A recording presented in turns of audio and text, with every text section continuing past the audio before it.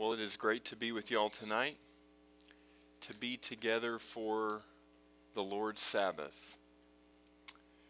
And I pray that we would cease from all of our work and all of our striving from this week, and that we would enter into His rest and that we would be refreshed by His Word. If you'll turn with me, we will be in Ecclesiastes chapter 2 in the Church's Bible, page 764.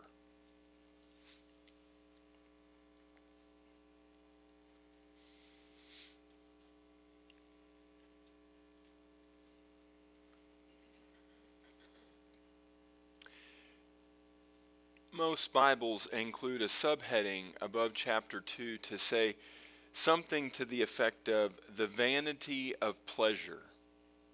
And I know this word vanity is kind of difficult to grab a hold of, so we might think of the meaninglessness of pleasure. Last week we talked about what Solomon writes about this meaninglessness of life under the sun, a life without God, and how this reality can either be depressing or refreshing. Studying this week, this tension has remained. This tension between depressing and refreshing.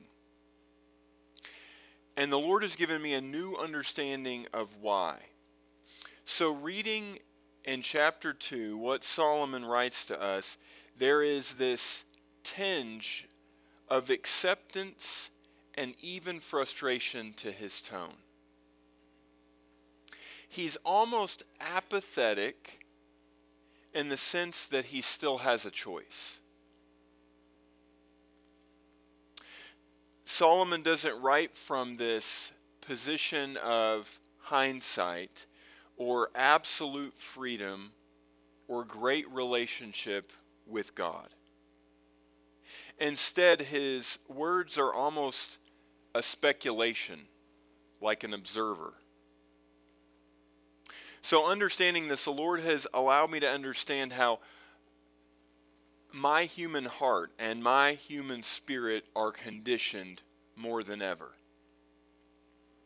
I think it's easy to be dishonest with ourselves oftentimes, right? To assume that we have made a choice to be in covenant with Jesus, and so that there are no more choices to be made.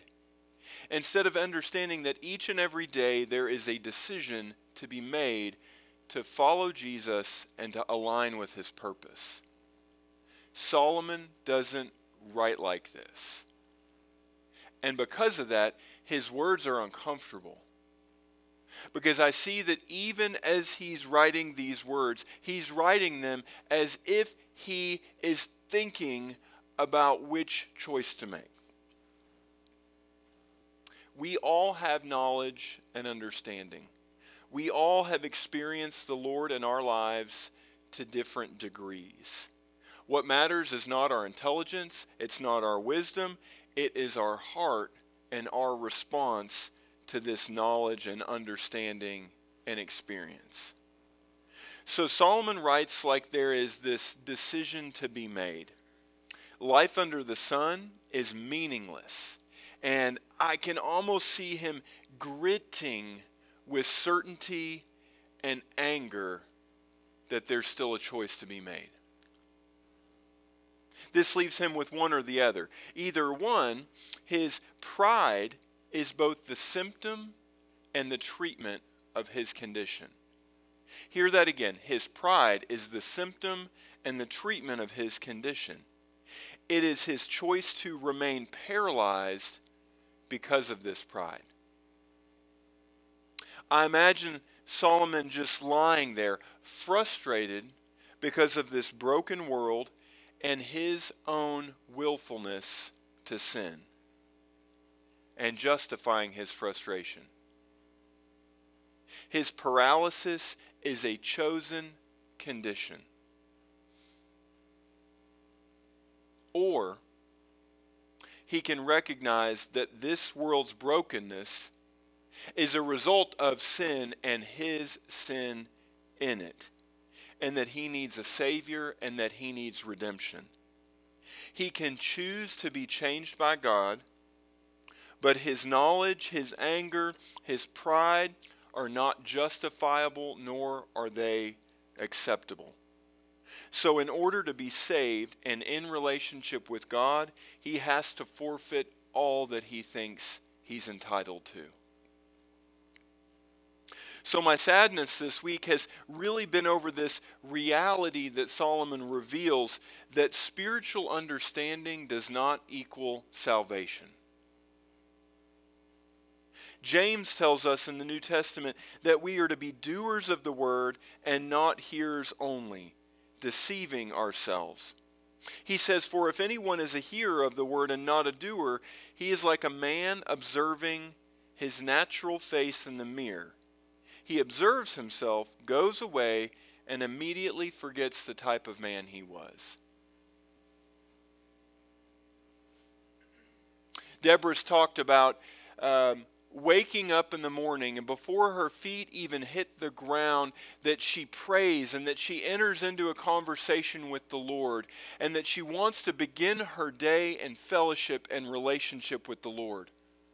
And I believe in a similar manner that the Father's desire is not that we would go along assuming our relationship and in salvation with him, but we would make a decision each day. That we would look in the mirror and that we would not leave it and assume that we are full of great complexion and spiritual countenance, but that we would make a decision to follow him. That we'd not just know the word of the Lord and assume our spiritual righteousness, but we'd make a decision to follow him, to follow his ways, to enter into his righteousness. I pray tonight that what we read from Solomon's journal would be a mirror for us to see our spiritual complexion. Roger, if you'd put the first slide up. We're going to look at chapter 2, which, as we said, most of our Bibles will call the vanity of pleasure. It's always helpful for me to kind of break down a little bit of what I'm reading, because it can almost seem overwhelming all at once. So there's really 3 sections to Solomon's poem, his journal entry, his message. The first, in verses 1 through 10, is his search for meaning. He's going to talk about how he has searched for meaning in all the pleasures of this world that he can find. The second part is his reflection of this search. He's going to report back his considerations of all of the things that he has labored over, considering his wisdom, madness, and folly, considering his wealth. And finally, he'll ultimately tell us that in this world, all that is done under the sun, all that is done in the flesh, all that is done according to our ways, it's really as good as it gets. Things aren't even as good as we think they are, yet they are as good as they can be without the Lord.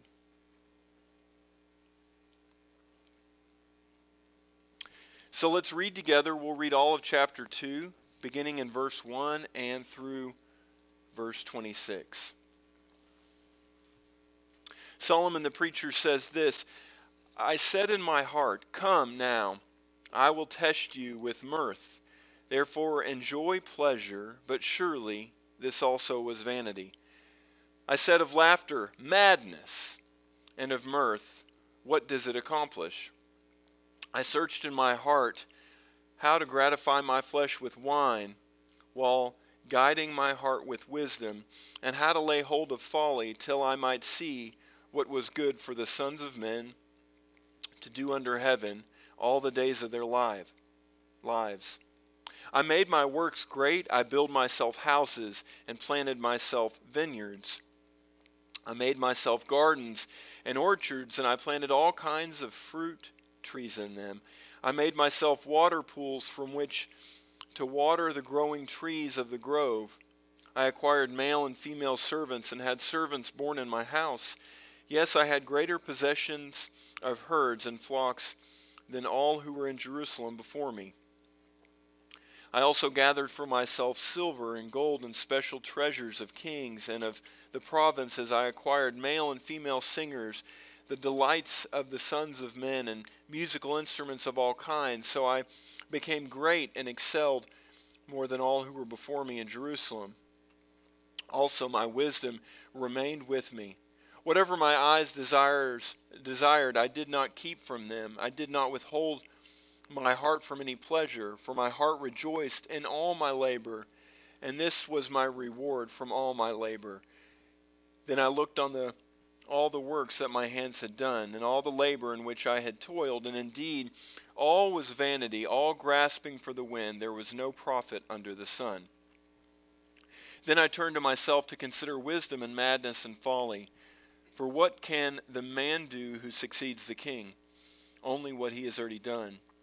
Then I saw that wisdom excels folly as light excels darkness. The wise man's eyes are in his head, but the fool walks in darkness. Yet I myself perceive that the same event happens to them all. So I said in my heart, as it happens to the fool, it also happens to me. And why was I more wise? Then I said in my heart, this is also vanity, for there is no remembrance of the wise than the fool forever. Since all that now is will be forgotten in the days to come. And how does the wise man die? As the fool. Therefore I hated life, because the work that was done under the sun was distressing to me, for all is vanity and grasping for the wind. Then I hated all my labor in which I had toiled under the sun, because I must leave it to the man who will come after me. And who knows whether he will be wise or a fool? Yet he will rule over all my labor in which I toiled, and in which I have shown myself wise under the sun. This is also vanity. Therefore I turned my heart and despaired all the labor in which I had toiled under the sun. For this is a man whose labor is with wisdom, knowledge, and skill, yet he must leave his heritage to a man who has not labored for it. This is also vanity and a great evil. For what has a man for all his labor and for the striving of his heart with which he has toiled under the sun? For all his days are sorrowful, and his work burdensome. Even in the night his heart takes no rest. This also is vanity. Nothing is better for a man than he should eat and drink, and that his soul should enjoy good in his labor. This also I saw was from the hand of God. For who can eat or who can have enjoyment more than I? For God gives wisdom and knowledge and joy to a man who is good in his sight, but to the sinner he gives the work of gathering and collecting, that he may give to him who is before God. This also is vanity and grasping for the wind.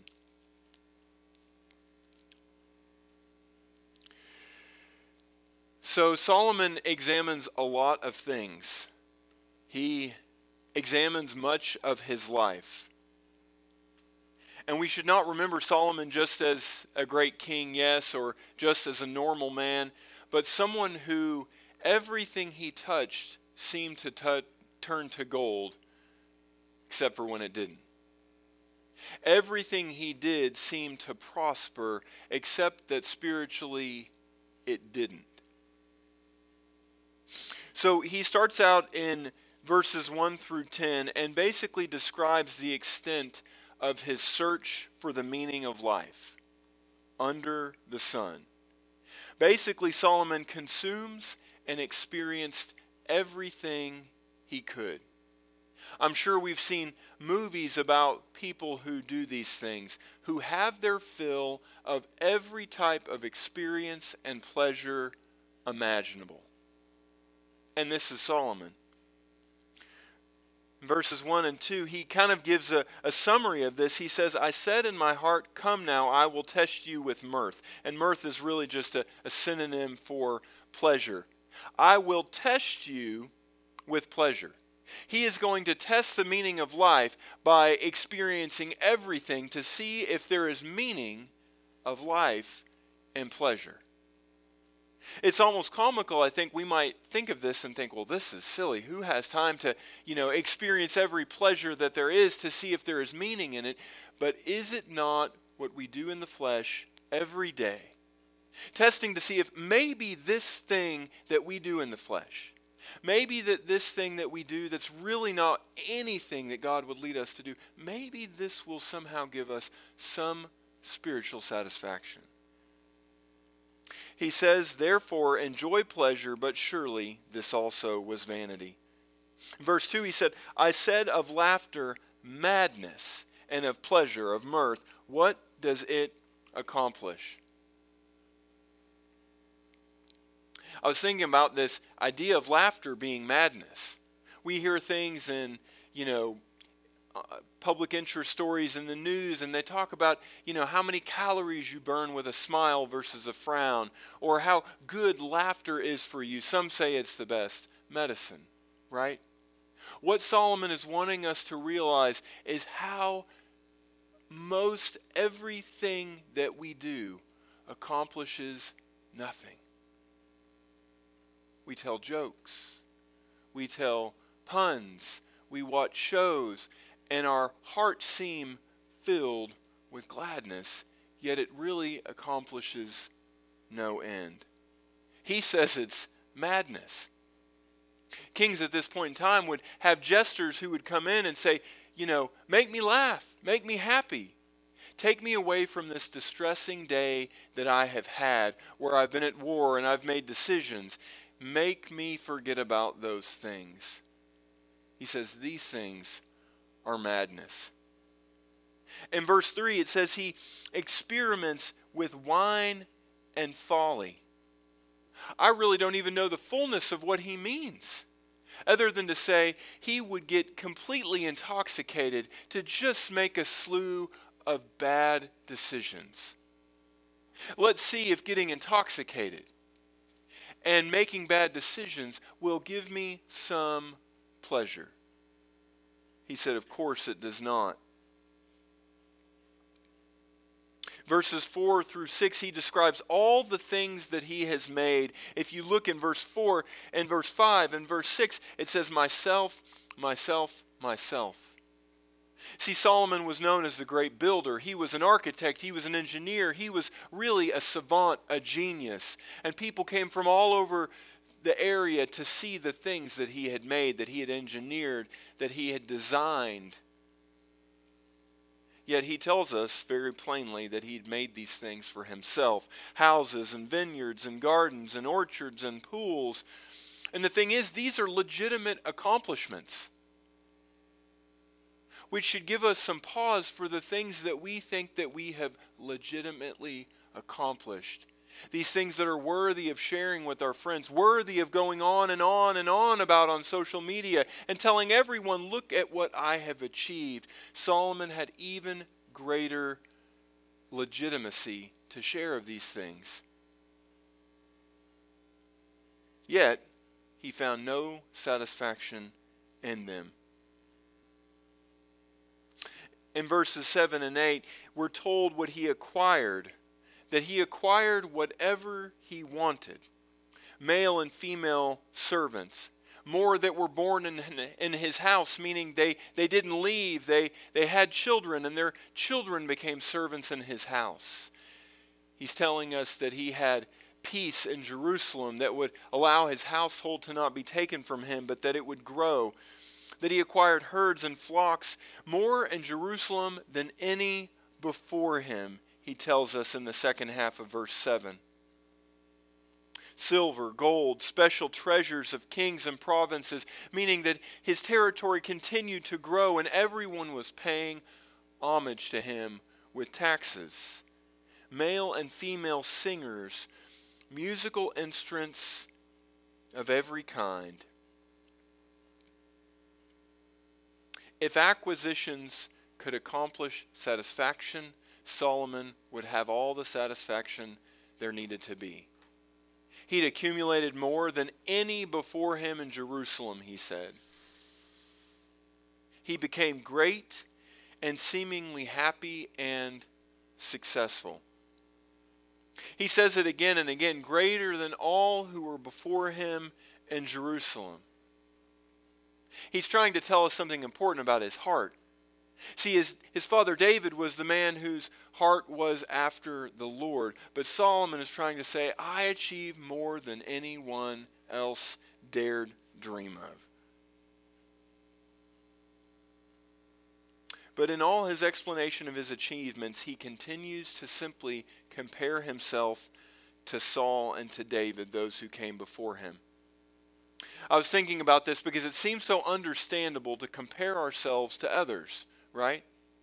To compare ourselves to others in terms of sin and how it affects us. And, well, others are doing this and others are doing that, and I'm not doing this or I'm not doing that. Or, well, they did this or they did that or they said this or they said that. Or the achievements of others.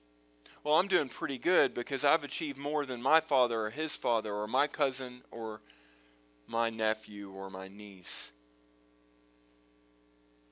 Instead, we're urged by Scripture, by brothers like Paul and Peter, to run the race to receive the prize, to be holy as he is holy.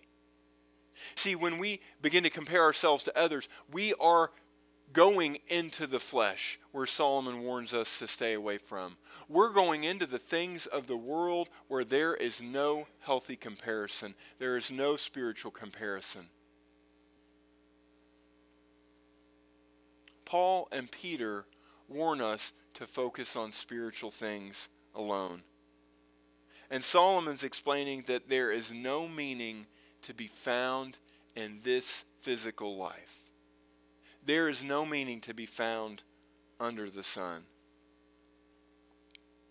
Then he reflects on these things. So he's told us about his search for meaning, and now he's going to give us his understanding gained. And in 11 through 23, he says again and again that all remain grasping for the wind. We might get sick and tired of hearing this phrase, of hearing, oh, we get it, Solomon. All is vanity. All is meaningless. But he can't tell us enough because we can't understand it enough. He's going to compare wisdom and folly and realize that the same end comes to all who are apart from God. Whether we are homeless and in a gutter or Bill Gates in a tower, if we are apart from the Lord, the same end comes to us. In verse 11 he says, Then I looked on all the works that my hands had done, all the labor in which I had toiled, and indeed all was vanity and grasping for the wind. There was no profit under the sun. Nothing he does in the flesh, nothing we do apart from the Lord can yield any spiritual dividend. That's what he said. He uses this word profit.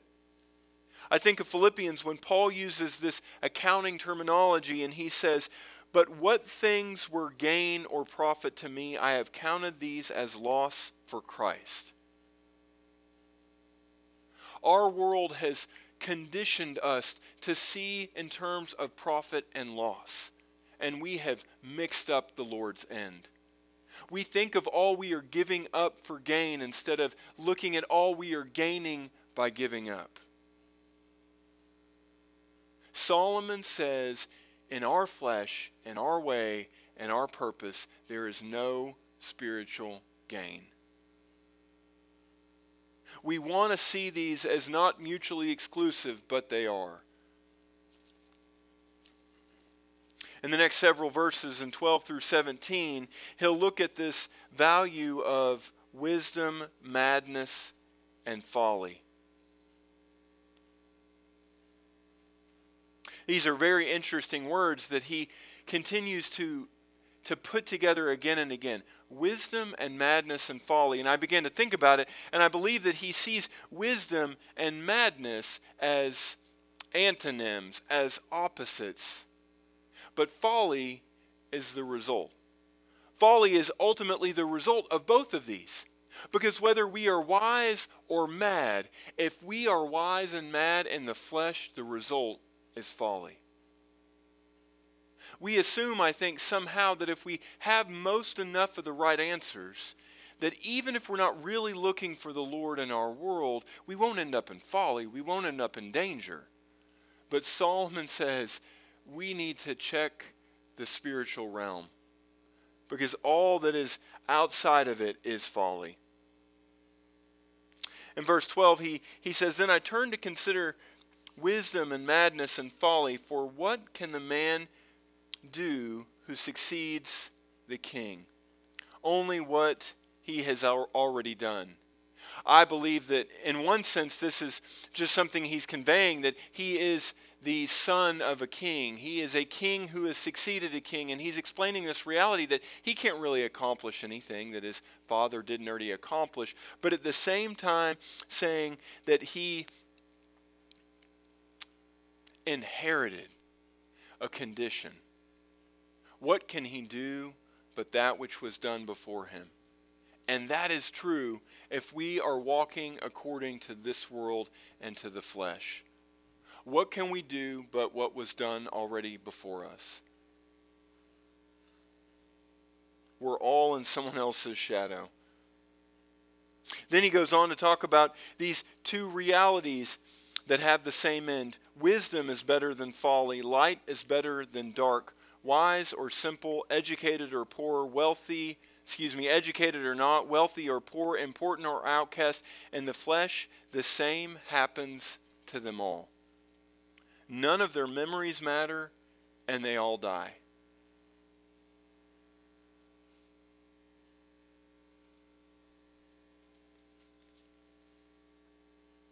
In verses 17 and 18, he ultimately gets to the point that he says he hates life. These are strong words. These are strong words for a man who has had everything, has had every success and every pleasure, for him to say he hates life.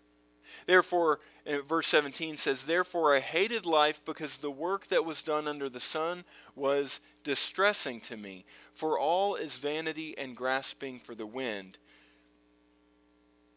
I hated all my labor in which I had toiled under the sun, because I must leave it to the man who will come after me." I've been wondering about this, and I wonder, did Solomon hate life because he couldn't conquer it, or because he realized it was foolishness? It would seem the latter, that he hates life because he's realized that it is meaningless and foolish. But if you read everything he's just written, you might think the reality is he's realized he can't conquer it. He can't do enough to be in control of his own life. The result is the same. We do whatever we want in the flesh, and we are doomed. Doomed.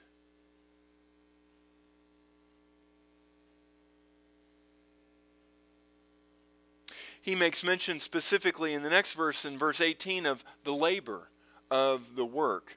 He says the work was distressing, and because he'd leave all his accomplishments to another. And that's what kings do, right? That's what parents do. We build these empires, we build these things, and we leave them to our children. We pass down a legacy, we pass down a heritage. And then he's frustrated by that because, he wants to surpass the king or the father that he has carried on that legacy from.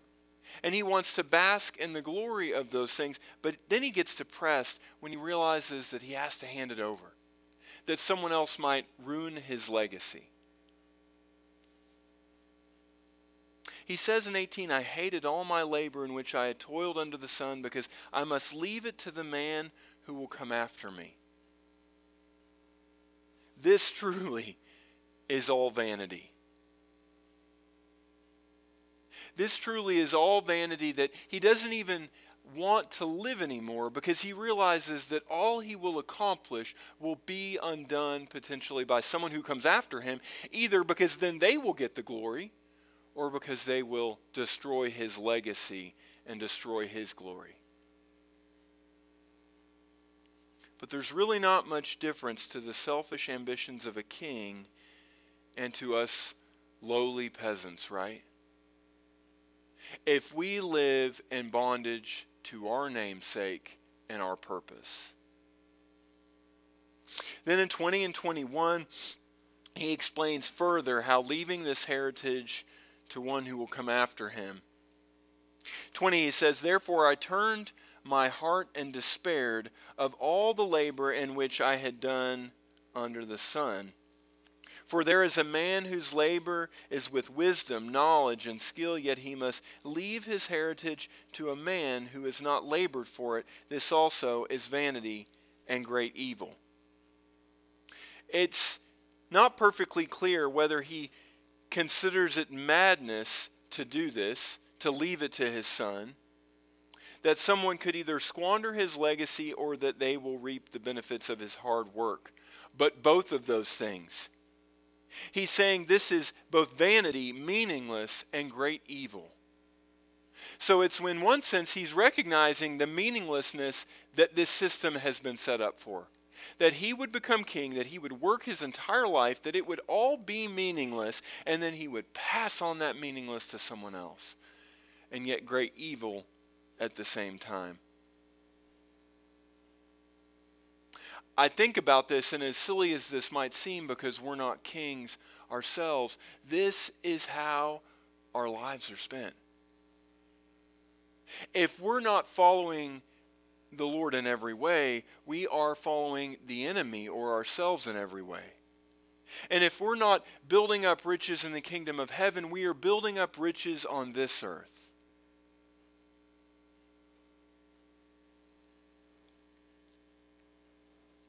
The Lord gave me 2 scriptures to combat this kind of spiritual selfishness that we must guard against. This spiritual selfishness that we are somehow, our glory is lost when others receive what we have worked to build, or others destroy what we have worked to achieve. In Mark's Gospel, chapter 1, we're told that John the Baptist came as it is written in the prophets, "Behold, I send my messenger before your face, who will prepare your way. The voice of one crying in the wilderness, prepare the way of the Lord, make straight his paths." And John preached, it says, saying, "Then one comes after me who is mightier than I, whose sandal strap I am not worthy to stoop down and loose." See, if we follow in the ways of Solomon, then we are in the company of misery. We are in the company of evil. When we subscribe to the ways of this world, of the American dream, of pulling ourselves up by our bootstraps, of building a house and building a name, then we are filled with this evil he is talking about. When we are in those ways, then we will surely be slighted, thinking about preparing the way for a Savior and him receiving the glory for our labor. In 1 Corinthians, Paul warns about becoming arrogant. He says, "For who makes you differ from one another, and what do you have that you do not receive? Now if indeed you did receive it, why do you boast as if you had not received it?" See, when we move over into the spiritual realm and leave the things of the flesh, we recognize that we have nothing that we have not been given. And anything that we have not given it ourselves, but it's the Lord who's given it to us. Solomon finishes this reflection in 23 to say, what do we get for all our work but anxiety? Well, 22 and 23, read with me. He says, "For what has a man for all his labor and for the striving of his heart with which he has toiled under the sun? For all his days are sorrowful and his work burdensome. Even in the night his heart takes no rest. This also is vanity." Boy, these are depressing words. Because if we can't sleep and we can't rest in the Lord, If we feel miserable at the end of our working days, this should be a reflection on exactly where we are, but in the flesh, toiling for the things of this world.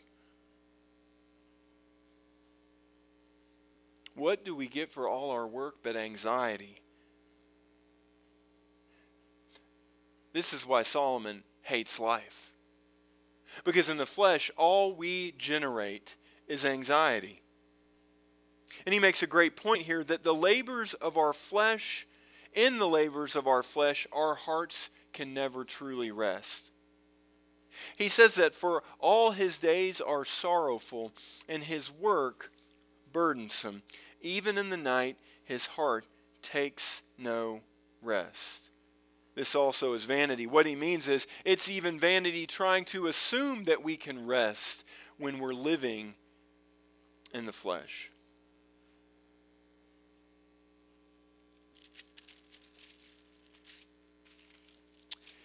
Now his conclusion.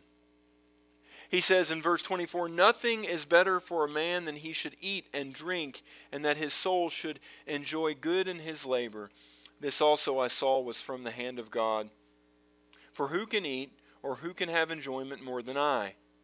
For God gives wisdom and knowledge and joy to a man who is good in his sight, but to the sinner he gives the work of gathering and collecting, that he might give to him who is good before God.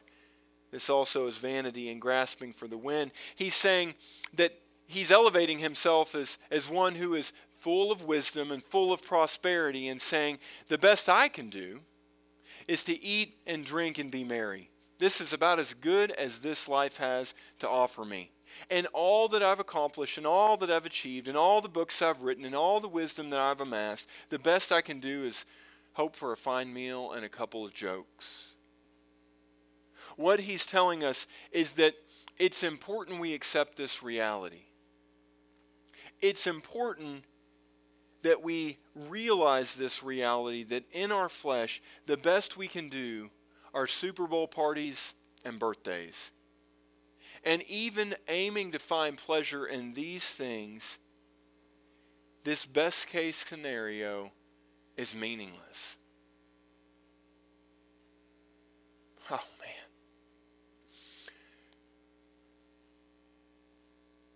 That is a depressing word. And life without salvation is depressing.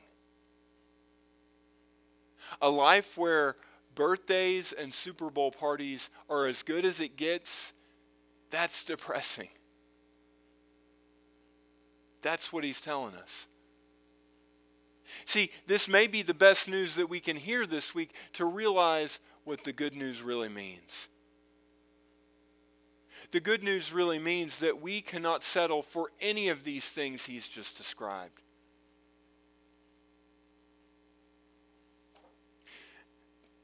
So where the Lord has drawn me this week is this idea of striving in verse 22. So turn with me and read again. Verse 22 says, "For what has a man for all his labor and for the striving of his heart, with which he has toiled under the sun?" The Lord highlighted this word to me, and I could see this because striving is a spiritual word, so to speak, a word that we've used before, maybe is something that we shouldn't be doing. We shouldn't be striving. This word striving is the Hebrew word rayon, which means longing or striving. Its root word means to purpose or to aim. And in the New Testament, the Greek translation of this word means to choose for oneself before another thing. It means intent. Each of us are striving for something. Each of us are longing and aiming. And ultimately, each of us are choosing. Just like Solomon, we have these conditions, we have these understandings and these experiences and these truths the Lord has given us, and we are longing and aiming and choosing something. Scripture tells us the Lord will give us the desires of our heart. And these desires can either be a blessing or a curse. I pray that we wouldn't settle for our own assumptions and understanding of where our hearts are. Let me say that again.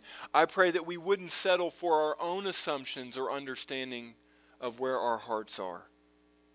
That we would take a lesson from Solomon, who said, I have to know where my heart is and what I'm striving for.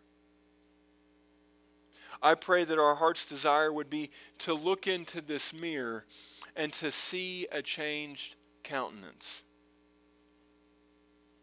I want us to close by reading a scripture together. If you turn with me to 1 Corinthians 15. If you're in the church's Bible, on page 1325, 1 Corinthians 15.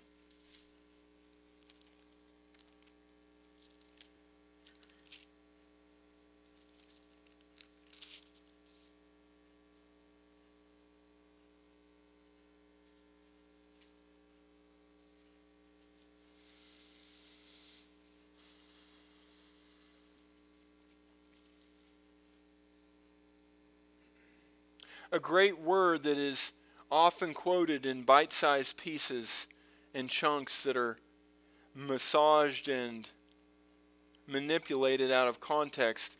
Read with me in verse 58.